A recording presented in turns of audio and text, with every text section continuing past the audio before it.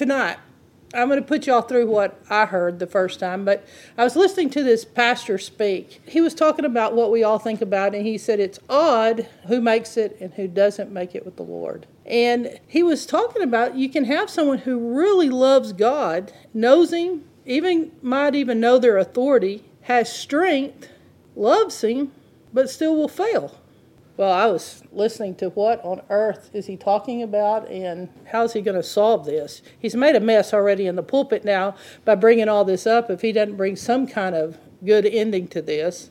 And he talked about you can love God. Let's throw this in. Love yourself, love others. And guess who this was? This was years and years ago. Brother Jacob was in the pulpit. And he said he's observed this all of his life. When there's one guy who sincerely loves God and another guy who sincerely loves God, what makes one person make it and the other one not? I think we should solve that. You know, if this is his observation that both love God, because you would think, well, it's one of these faults, one of these things not being in your life that causes you not to make it. How is he telling me that you could honestly love God and not make it? If both are true love of God, both are truly called, yet one makes it and one doesn't make it, then tonight's lesson is called personal inner strength. That it comes down to personal inner strength. This is whether you will make it or not. He said, I can't hardly even define what it is, but it comes down to whether you have personal inner strength. You know, we like to make it where it all depends on God, or it depends on the fact of our motives or our intentions. But whether we fail or not comes down to something going on the inside of you. And, of course, he uses one guy in the Bible. I'm going to use the same guy he did, but it's Joseph. What's so interesting about Joseph and his story is the fact that you can hardly find a flaw in this guy. Joseph is one of those guys that, just unlike all the other ones, you just don't see anything that's too bad wrong with the guy.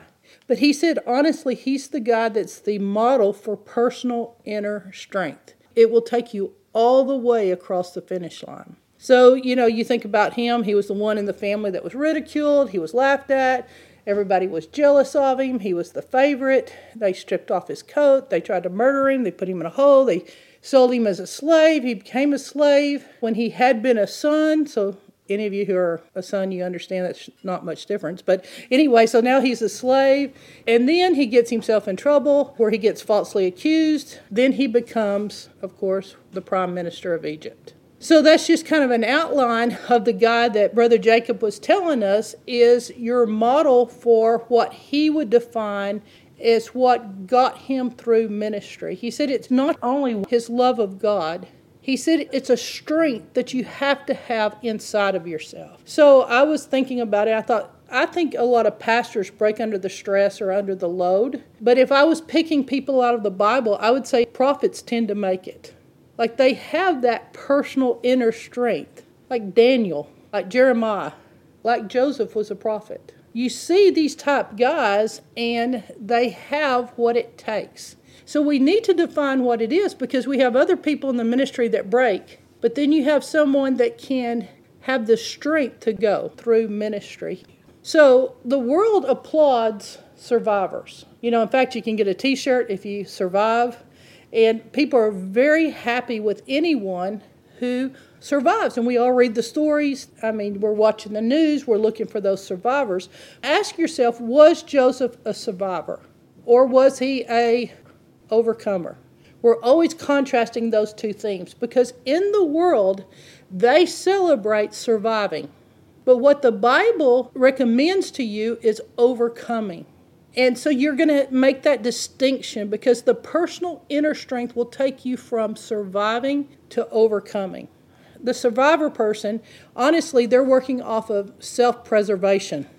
That's what they've got in gear. It's a God-given thing that God puts within each one of us to have self-preservation. But an overcomer is different. So I'm going to rest this story of Joseph right here, and we'll come back to it. But I want you to reach down inside of yourself and see what you're made out of. Because that's the part of you who's really you. That's the part who nobody can see is what's inside of you is what is housed, that is the true you.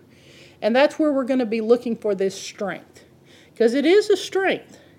And we're going to see what you're made out of. Personal inner strength. I'm going to quote Spurgeon. Some of the best talks in the world are those which a man has with himself. So we're going to have a talk with ourselves tonight. And we're going to take a look at it. I brought my bag tonight. I want you to think about yourself in the same sense that you're a wineskin. So you're a bag. Now, don't be offended by that. We've had long, late night talks about it, Aiden. But in Matthew and Mark and Luke, it all talks about being a wineskin, a bag. So I've got to ask you, what's in your skin bag? I mean, we get real upset with our skin bag. You know, sometimes it seems to go from pimples to wrinkles. I mean, it's just shocking how quick that the bag can do this. But you think you've got a bag, and what's it holding inside? Let's look right now and see what's inside of you. In my bag, oh, well, here we are, right here.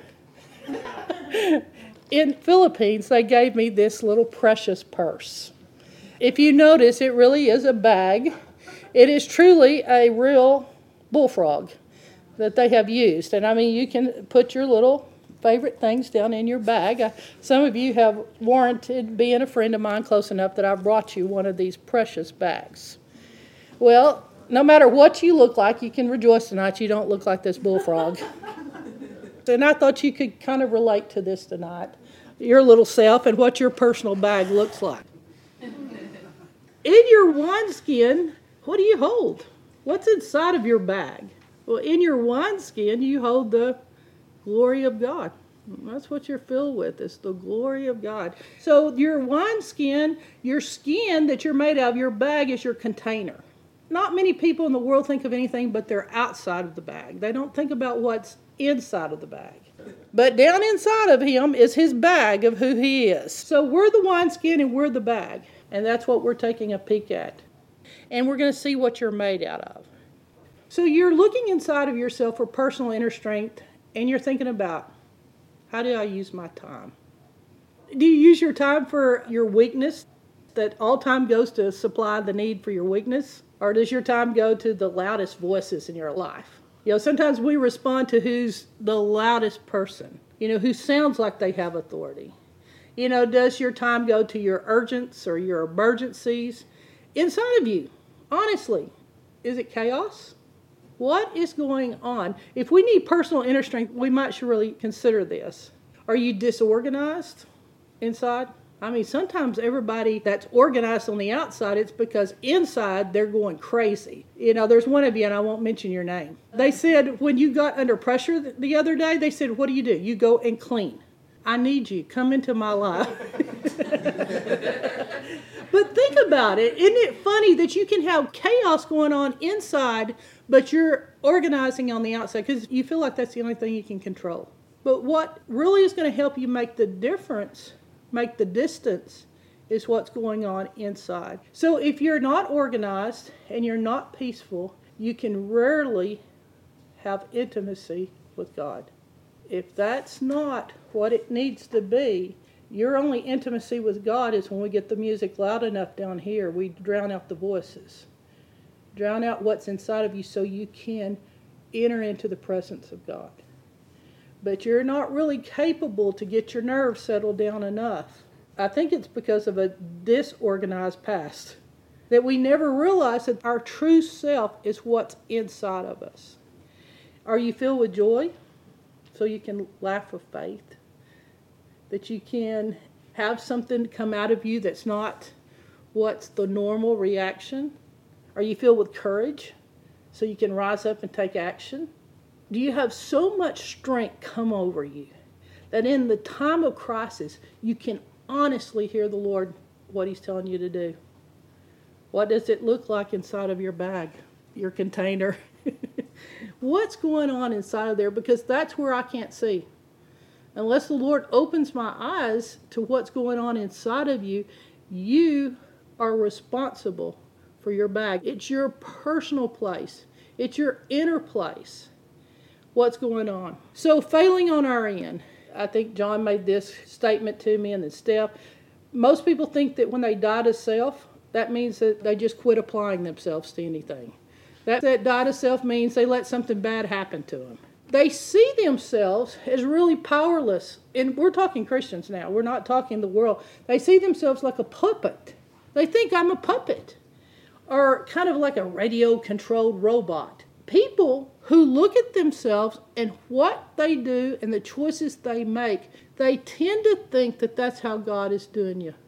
That you literally are just responding to whatever circumstances are thrown at you. That's how you react to it. Because there's not any real strength on the inside of you that you know what to do when a crisis or a situation comes towards you. You can't seem to separate it out or apply it. And so what I would call this is what this parable says. You've got a skin, but it rips apart. It's the ripping of the wineskin. We just don't hold up to it. If it rips, it says in Mark, it makes the tear worse, which is an unusual way to state it. If it starts to rip, it makes the tear get worse. And then it says that the wineskin actually burst and the contents pour out. And then it says you lose everything you've got. Well, that's a horrible picture to think of. You lose everything. What we need to be doing with the glory of God that's inside of us. So this is failing. If I was describing personal inner strength, first I think of the wineskins. I think of the bag. I think of what holds it. But second, I think of something, and that's what I'd call the roots. We've talked about having roots. That part of what makes it where you have roots inside of yourself. You know, this still gets me. This whole concept of having roots inside of yourself. You would think that when the Bible talked about you having roots, it's in Matthew 13, it's the parable of the sower. You would think when the Bible said to make it, you've got to have roots, and you would think it would say roots in God. You know, that'd be the most natural thing. But the Bible actually says you've got to have roots in himself. The guy has to have roots in himself. This goes along exactly with what Brother Jacob was saying. It's not the fact that you say, oh, I've got to have roots in God. It's you've got to have roots in himself. Like a guy, you know, he had no roots in his family. You know, I told you I was watching that young man. Yeah, he had a rough background. Yes, he had rough things happen to him. It was honestly when I was watching this guy and I was asking the Lord, does he have enough roots to make it through this? He was a young man and he was at Bible school. The adults weren't acting the way they should be acting, and he had to draw back. And I watched him, and there was a way the kid hung his head. And I had just read this scripture in Matthew 13:21. It's in the New American Standard where they translate it in himself. And I just read it, and I said to myself, I wonder if the guy has enough roots to make it through this. And I started asking the Lord, does he have enough roots? You know, we talk a lot about self. This is where there's a lever inside of you where you must have enough roots to make it. Oh, I felt bad for him. I mean, he had had a bum deal on his first family, and this second family he had been adopted into, it had made it worse. It was compounded on him. He didn't have roots in his personal life. I'd not seen strength out of him. I'd seen a lot of addictions. He didn't have roots in love. There was no one that I could really say, really loved this kid. I didn't think his roots were mature enough to have the relationship with God that he needed. What it was going to depend on this night was, did he have enough roots in himself to make it back to that Bible school? Well, he didn't make it that night. I think my mom would be the only one that knows where he is in life at this moment. But everything was going against him. And it doesn't mean that just because you've had a bad background, it doesn't mean because you've come out of hard things that you can't make it, because I've seen kids come out of good homes and not have enough roots to make it. Why? They didn't have to grow roots. Their parents did everything for them. So having roots is not based on your circumstances. What is it based on? I haven't solved that yet. I don't know exactly what causes some people to have that steel, that strength that they need inside to make it. But this is so important because we can teach Bible studies, but unless it's going into a system to build strength, you won't have the stability you need to make it through what life storms and what life will throw at you. So we have rootless people. rootless adults, rootless Christians. You know, having roots in yourself. What part of the tree do you not see? The roots. The roots are not seen. And that's what we're taking a peek at. You know, when you look at Matthew 13, or you look at it in the book of Mark or Luke, it talks about the parable of the sower. And most of the time when people speak on it, they speak on it like it's a heart principle, like heart perspective. What kind of heart do you have? They go through the different kinds of hearts. Or sometimes I've heard people, and they speak on it as the different kinds of soil. And they say that what's planted in it is the Word of God. Jesus tells us that the seed is actually the Word of God. And I get tickled because he said sometimes you're throwing the seed just out there. And some of it lands on good ground and some doesn't. But he gives different sorts of ground. But I've never heard anyone take it from the perspective of roots. When you look at it in Matthew 13, honestly, it's showing you that 3/4 don't make it. Like they don't end up bearing fruit. So if 3/4 don't bear fruit, I want us to look at it from roots. One guy has no roots. The next guy has no roots. You can make a case that the third one has shallow roots. But you know, the truth is, I didn't even lay it out the way that Jesus did. He actually took the rocky ground, and where I would have said that creates shallow roots, he called it no roots. So if it's no roots on the rocky ground, what would it look like if you threw it on the pavement out here? You know, the hard beaten path. Yeah, it's talking about roots. And then it says that the ones that will bear fruit, you've got some deep roots into the good soil. So the soil of the heart plowed so that the Word of God will take root in you. In the first one, where the enemy will not grab out of your heart what God has planted in there. Now, I want to do another dilemma for a minute. Since we're talking about something unseen on your body and unseen on the tree, I want to look at something. Sometimes you go, oh, just the conditions in my life are too hard. Like, there's a parable Jesus tells, and he talks about the guys that went out and they worked, and the sun was bearing down on them. Well, you think, surely that wouldn't be Jesus calling me out to the sun. I know I can rebuke this. I know he wouldn't require that of me. But this is the parable where it's the most insulting. I mean, it's where everybody gets the same wages. Well, this is an interesting aspect here because this is talking about how the sun relates to the plant. Let's use both the sun and the heat. Why does the sun and the heat scorch the plant that's without roots? But if the plant has roots, it doesn't scorch it. Different effects. Same plant, same sun. The sun feeds one and the sun kills the other. The plant is not getting enough out of its root system. It's very unusual to me that the sun can cause one plant to come alive and the sun can wither the next one.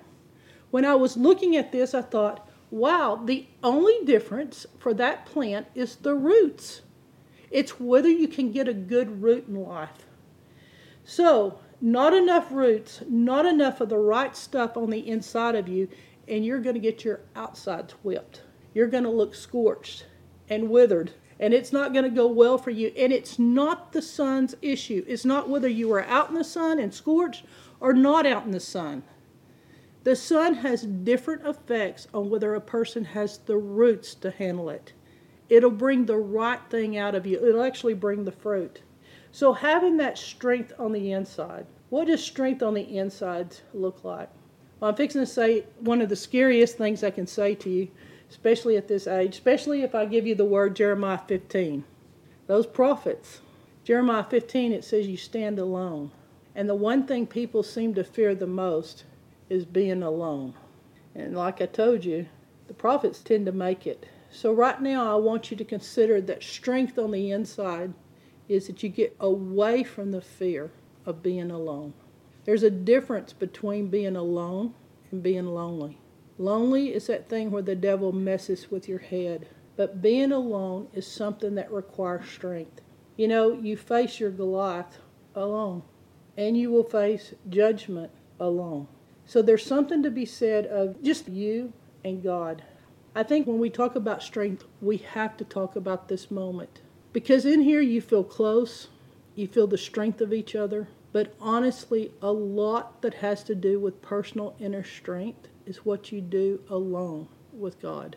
Think about this. The person who brought you to Bible study walks out on the first time you're here and leaves you by yourself in Bible study. How about this? I can never go down and eat in the cafeteria alone. Invite someone to go with you for the first time. Now, this runs off the rest of them. If on your first time here they call on you publicly to pray, alone, you know, it's that unseen realm. It's whether you have the roots to make it. The world says we need self-esteem. The Bible says we need roots. So the assignment, when you're looking at what God has for you to do in life, do you have the roots to do it? You know, I've really wondered what makes some kids make it and others do not. I want to solve that because of what I do. And we have to address this thing of you having that personal inner strength. What we do daily, every single day of our life, is work with root systems. And we're trying to help you develop the roots you're going to need. What causes someone not to make it? What causes someone to make it? Let's pick back up on Brother Jacob's perfect example. Surely, if we look into his life, we can figure out what it is in Joseph that gave him the strength to make it. I mean, we read him and think, oh, I don't want that to happen to me. Now, let's review back to the scripture that we just used out of a different lesson that pertained to Joseph. It's in Psalm 105:19. And it says, until the time that his word came to pass, the word of the Lord tested him. So what does that mean? Joseph was given a word, and so he's being tested until his word comes to pass. He has a dream, and the dream that he has testing. Did you know the dreams that God gives you test you? It's the interim period. That's the testing. There's a lapse. You know what true faith is? Having faith for delays in your life. That's the hardest part. The little lapse of time, it can do a number on you. That long time that Joseph spent, did that encourage him? Strengthen him? It tested him. So, I'm going to take Joseph's life, and we're not going to read all of it. You can start Genesis 37 and start reading about Joseph. But I want to show you the things that I think had something to do with this, because I'm looking for the answer. What causes real strength in me? What will make it where I can make it to the end, where I can endure to the end? So I'm going to say in Genesis 37, I've about decided that it has a lot to do with the prophetic provoke.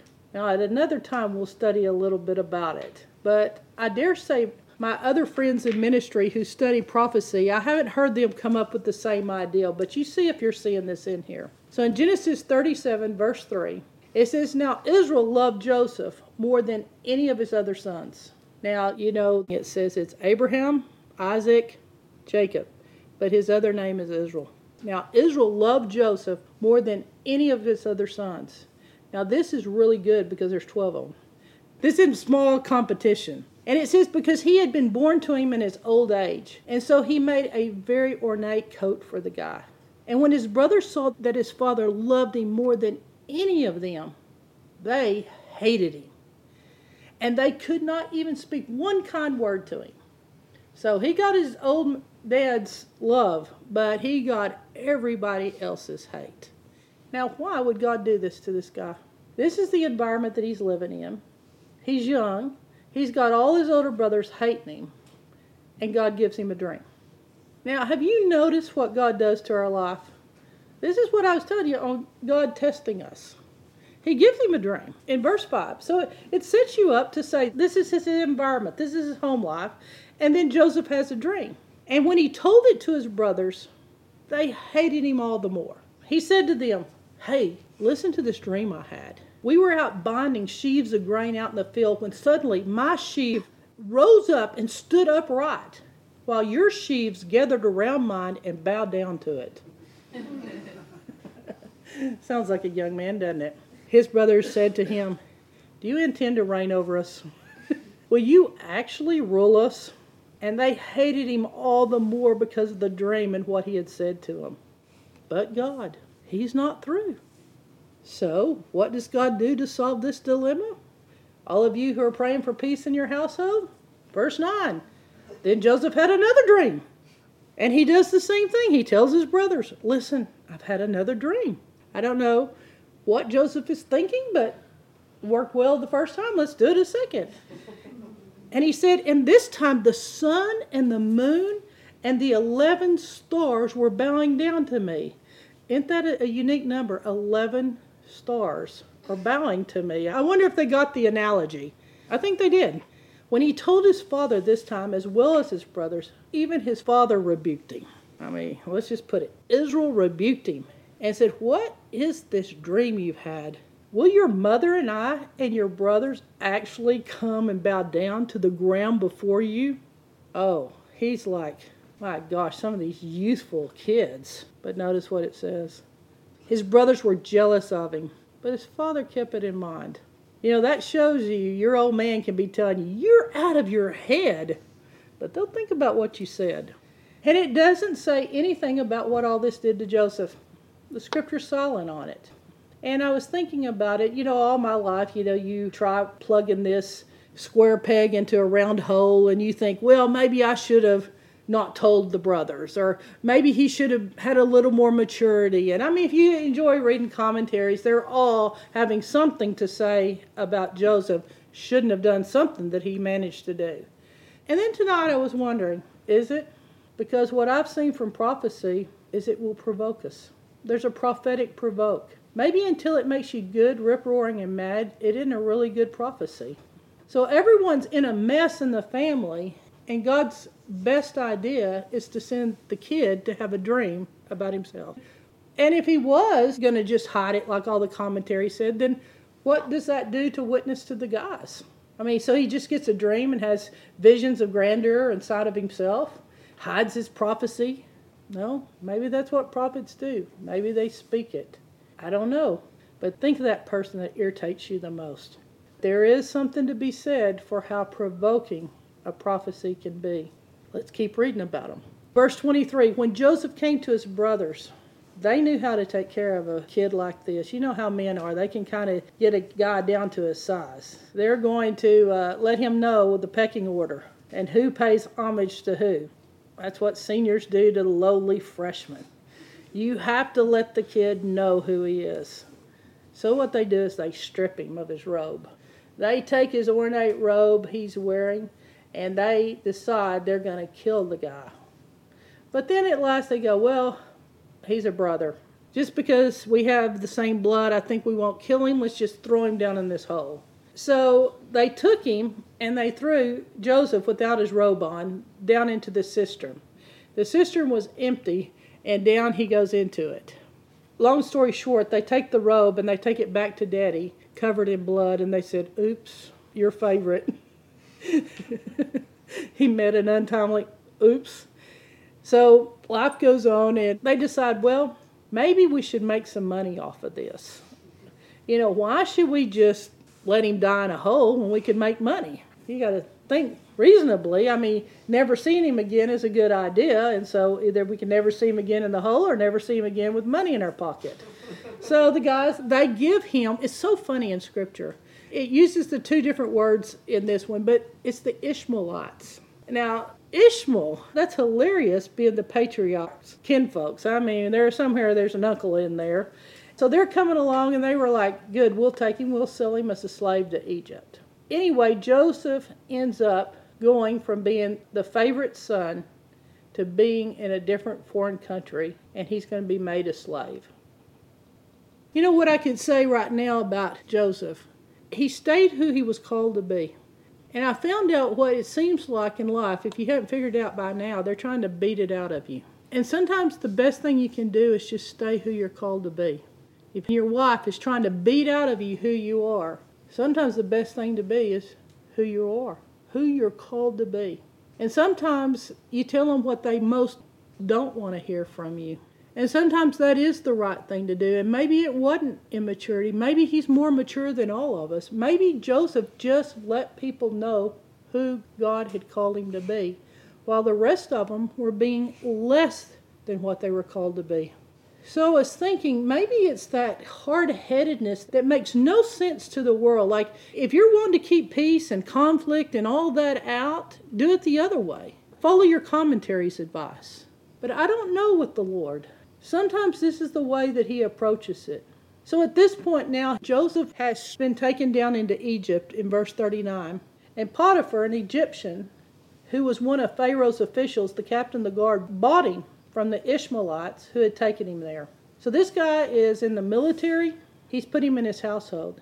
And when his master saw the Lord was with him, very unusual to think of a country like Egypt, seeing that the Lord was with Joseph.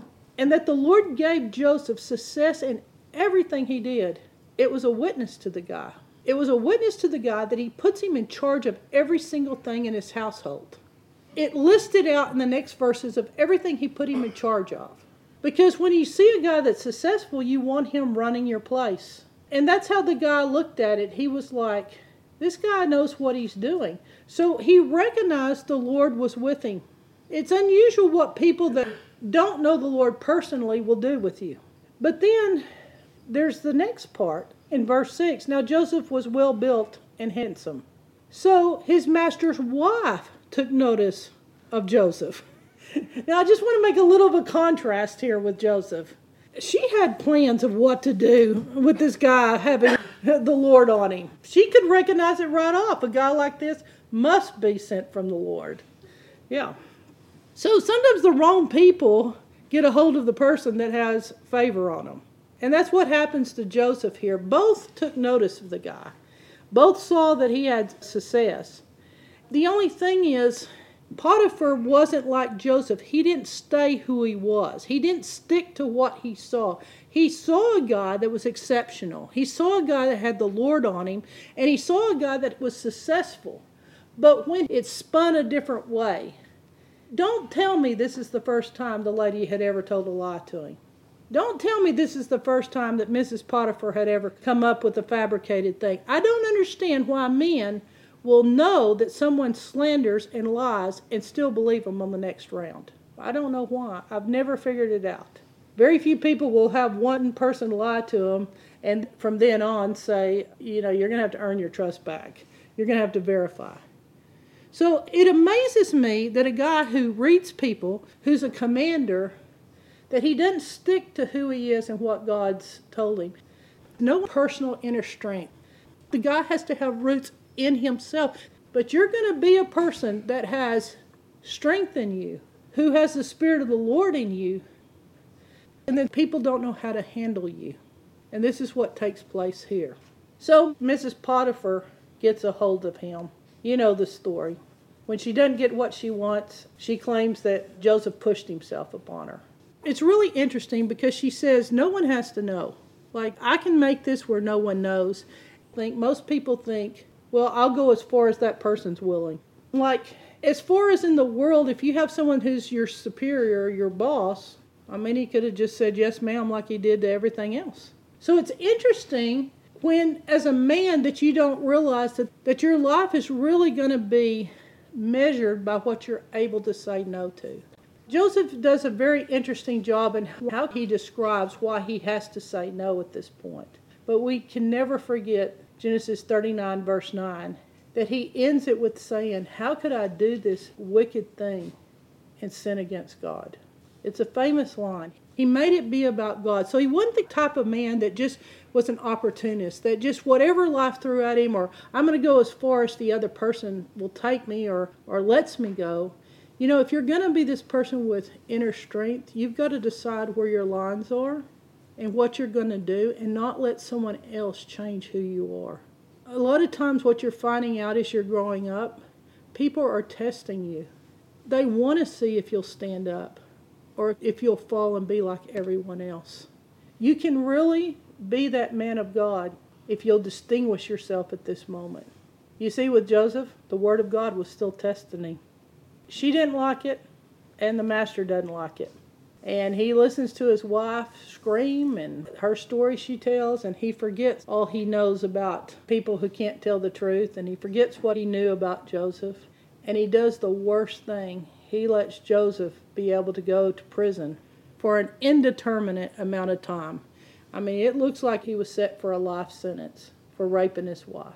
So that's where it ends. You see yourself and you can be doing the right thing and have the wrong thing happen to you and still have the favor of God on you. Still have success on you. Wow. No wonder Brother Jacob chose this story. You know, this isn't the storyline that I like when I quote my favorite verses. I have a friend, she always sends me favorite verses, but it's funny that this can be someone who has that strength. You know, maybe that's why the New Testament says that the prophets among us were men of whom the world is not worthy. This is what happens to Joseph. When the master heard the story, his wife told him, saying, "This is how your slave treated me." He burned with anger. He had no rational thought in his head. Like we said, emotions, they have no thoughts. Joseph's master took him and put him in prison, and he put him where all the other king's prisoners were confined. He had the power to do it, and he did it. And so you see the strength of the man actually works against him. So at this point, when Joseph was put in prison, you still see this personal inner strength on him. Look in verse 20. But while Joseph was there in prison, you can imagine what prisons in that day and time look like. One thing I've done in touring the nations of the world is I go into prisons. And what prisons look like today is shocking. But back then, we can only imagine what those prisons look like. But here you see Joseph, and he was in the prison. But guess what? Someone was with Joseph. This time he had someone with him. Verse 21, it says, "And the Lord was with him." You can see Joseph, and he's growing. Look at this. "And the Lord was with him." You know, sometimes in our hardest parts of our life, it's the time when you most feel the Lord with you. You know, I told you I fell in love with a man in uniform. When I met him, he was a World War II veteran. He was a colonel, and he had courage like no one I'd seen. He's the guy who taught me the red is dead. He was in all three wars, both the World War II is in Korea. He was also in Vietnam. You read his book of extraordinary things that God does with an ordinary man. And he told me his story, and you were like, is this possible? What God can do with just ordinary people. But he tells about a time when an angel stood before him and said, "You're about to endure time in prison." He's a chaplain. He got to visit the inside of Leavenworth. Read his book. It says our government tore up the papers that showed the time he was in prison. You know why he got sent to Leavenworth as a chaplain? Because he stood up to corruption. He told me how he got framed, and he told me why they placed him in prison. I see this as what this verse means in verse 21. "And the Lord was with him, and he showed him kindness." You know, a lot of times the Lord will come to you, and he doesn't want you going through something like this. And so he's extra with you. And he granted him favor in the eyes of the prison warden. You know, what I see in Joseph here is he never got mad at God. He never started doing the why. He never ever said this doesn't work the way you would think. He just kept that personal inner strength. Is this a man that you may have to look at times in your life? Yes. And so it was at this point that he had favor again. And, you know, he didn't make any cynical remarks like, "Well, I see where favor got me the last time." Or, "Oh, it's great being God's chosen people." Chosen. Phooey. Look what chosen does for you. He doesn't say, "I'll never prophesy again" after what started this mess, does he? It doesn't tell us anything. It doesn't tell us what happened. But there were men thrown in prison who were from the king's service, and they had dreams. And Joseph does what he's made to do. He continues with his gifts. If you ever quit using your gifts that God gives you, you will stay in prison. I wrote that down for myself. If anything ever breaks me and I quit doing what I'm made to do, if I leave being what God called me, like where he spoke to my dad from the time I was born and misspelled my name to mean the message, if I ever quit, you stay in prison. Oh, it'll get you thrown in prison, but you'll stay there forever. And that's where I see Joseph, and that's what I realized about him. You can't ever quit doing what God called you to do. Maybe you should even turn it up more. Maybe preach a little harder. You remember Paul and Silas? Because your gifts are what's made for your freedom. It's what takes you out of captivity. So in verse 12, it says, Joseph said to him, your dream, this is what it means. The 3 branches are 3 days. Within 3 days, Pharaoh will lift your head and restore you to your position, and you will put Pharaoh's cup in his hand, just as you used to do when you were his cupbearer. But when all goes well with you, remember me. Oh my goodness. I've done studies deep into the night of the times in the Bible it says, remember me. You know, you see Joseph put this in the middle of it. When all goes well with you, remember me. People won't remember you, even when you do your gifts, even when you tell them what God says. So it says, when it goes well with you, remember me and show me kindness. And please give me a little mention to Pharaoh and get me out of this prison. I mean, he wasn't so much of a saint, he wanted to stay there. There wasn't so much favor with running the whole prison that he wanted to make a life job out of it, while the warden did other things and he did his job. He tells him a little bit about it. I was forcibly carried off from the land of the Hebrews, even though I have done nothing to deserve being put in a dungeon. He leaves out the brothers. The next guy comes up to him. He said, your dream, this is what it means. The 3 baskets are 3 days. Within 3 days, Pharaoh will lift off your head and impale your body on a pole. Now, I had to put this one in there because the lift of the head and going back to your position and the lift of the head and put it on a pole are a little different. And then it says, and the birds will eat your flesh. So he didn't ask this guy to remember him. Genesis 40, verse 23, it ends this section with Joseph prophesying. And the chief cupbearer, however, did not remember Joseph, but he forgot him. It says it in 2 different ways. He not only did not remember, but he forgot. The desperate man. It doesn't say a word about his emotional battles, Joseph. It doesn't say that Joseph went through torment and just said, this is the final straw, this is the breaking point, this is my last chance. It doesn't say about his emotions, it doesn't say about his thoughts, it doesn't say anything about his struggle. But it does say in Genesis 41, when 2 full years had passed, Pharaoh had a dream. What man can't do for you, God can do. And I've had sometimes the best chances to get out of hard places. That's why it's hard for me to ever get excited when someone has a plan to get me out of my trouble. It never seems to work, no matter how good it is. And I love good plans, but I quit reading Nancy Drew. It doesn't seem to get you out of spiritual quandaries. So they said there's a man, Pharaoh, that can take care of this dream. In fact, now that all your magicians and your wise men have said what they said, I'm remembering now, there's a guy in prison. He's a great guy. I vaguely remember what he looks like, but let's go see if he's there. And so it says that Joseph took the time to shave, change his clothes. So it shows you what prison life looked like, an ambassador of God. But I have heard it said of you that when you hear a dream, you can interpret it. Guess what Joseph said to that? No. Measured by what you're able to say no to. You would think he would be clawing at this point. I mean, he's in front of the most powerful nation. And he says, I've heard about you. I've heard about your gift. And he says, no, I cannot do it. Verse 16. This guy's not broken. I mean, this is his chance.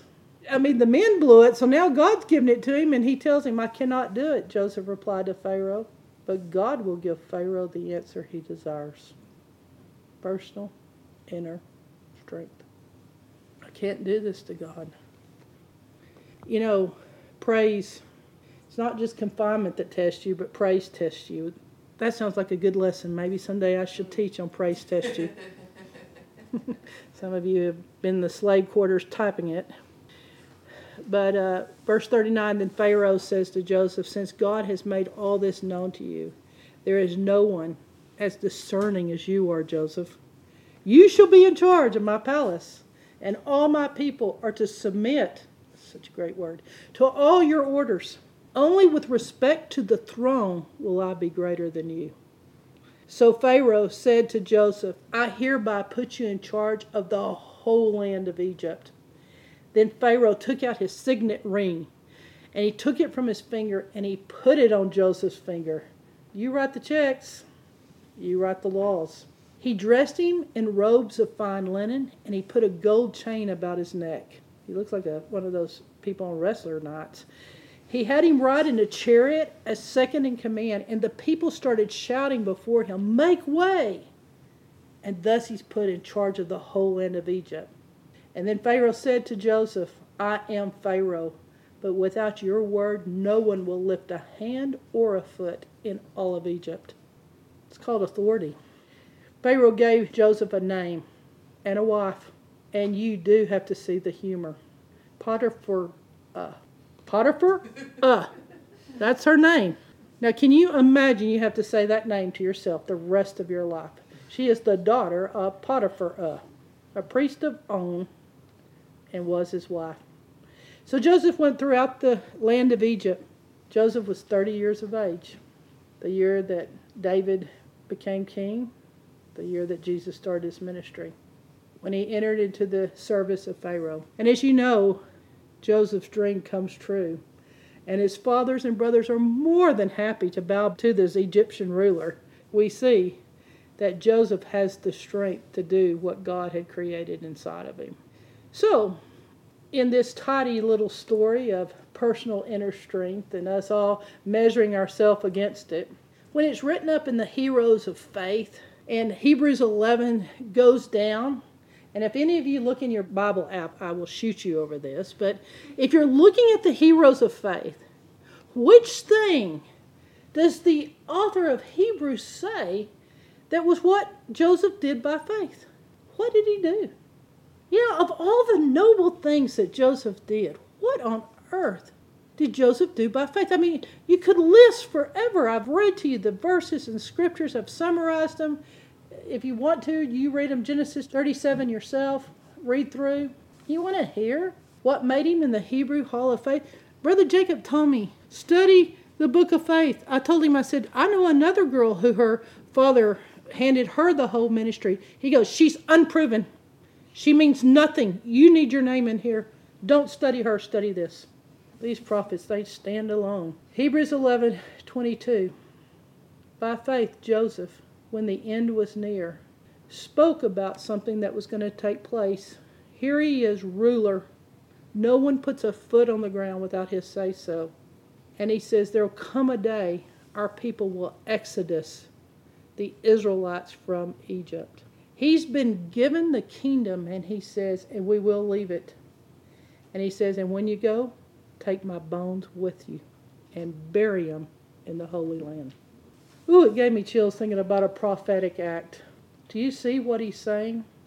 Who do I identify as an Egyptian? It's only a garb. You know, they say wear the world loosely. Because what's really inside of you, the clothes of the world hide what's really in the inner man. He may have looked like an Egyptian on the outside. He may have looked like an Egyptian to your eyes. But on the inside, he was a man of God. That's what personal inner strength looks like. Out of everything that Hebrews can say made Joseph the man of faith that he is, it was the fact he said, take my bones with you. 400 years would go by, and you will read the story carefully, and with them they took Joseph's bones. Because it said the Pharaohs began to forget Joseph, and they took him from being rulers, protected in the land of Goshen, to becoming slaves. Where he wanted his bones. Let me tell you your assignment. You being in the thick of the world, Egypt didn't change him. And God will call you into places where you will have personal inner strength. That's what Joseph had. Just you and God.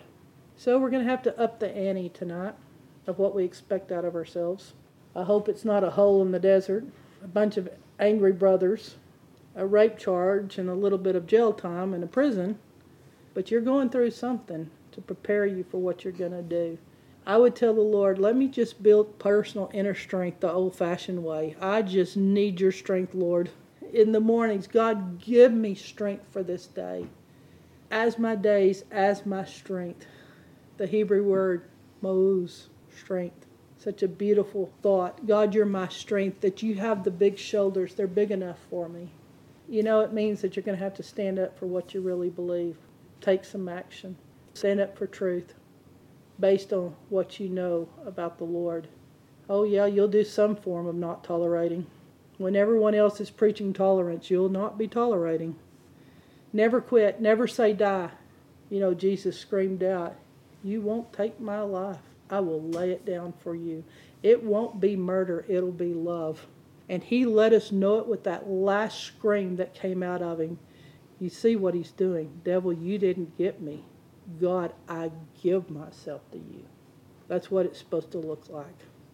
To you, Lord, I commend my spirit. And you want to go the easiest route. You don't want to be uncomfortable. You pride yourself that you go to the hardest person. And I say the hardest person on us should be us. That's what it means to have personal inner strength. Amen.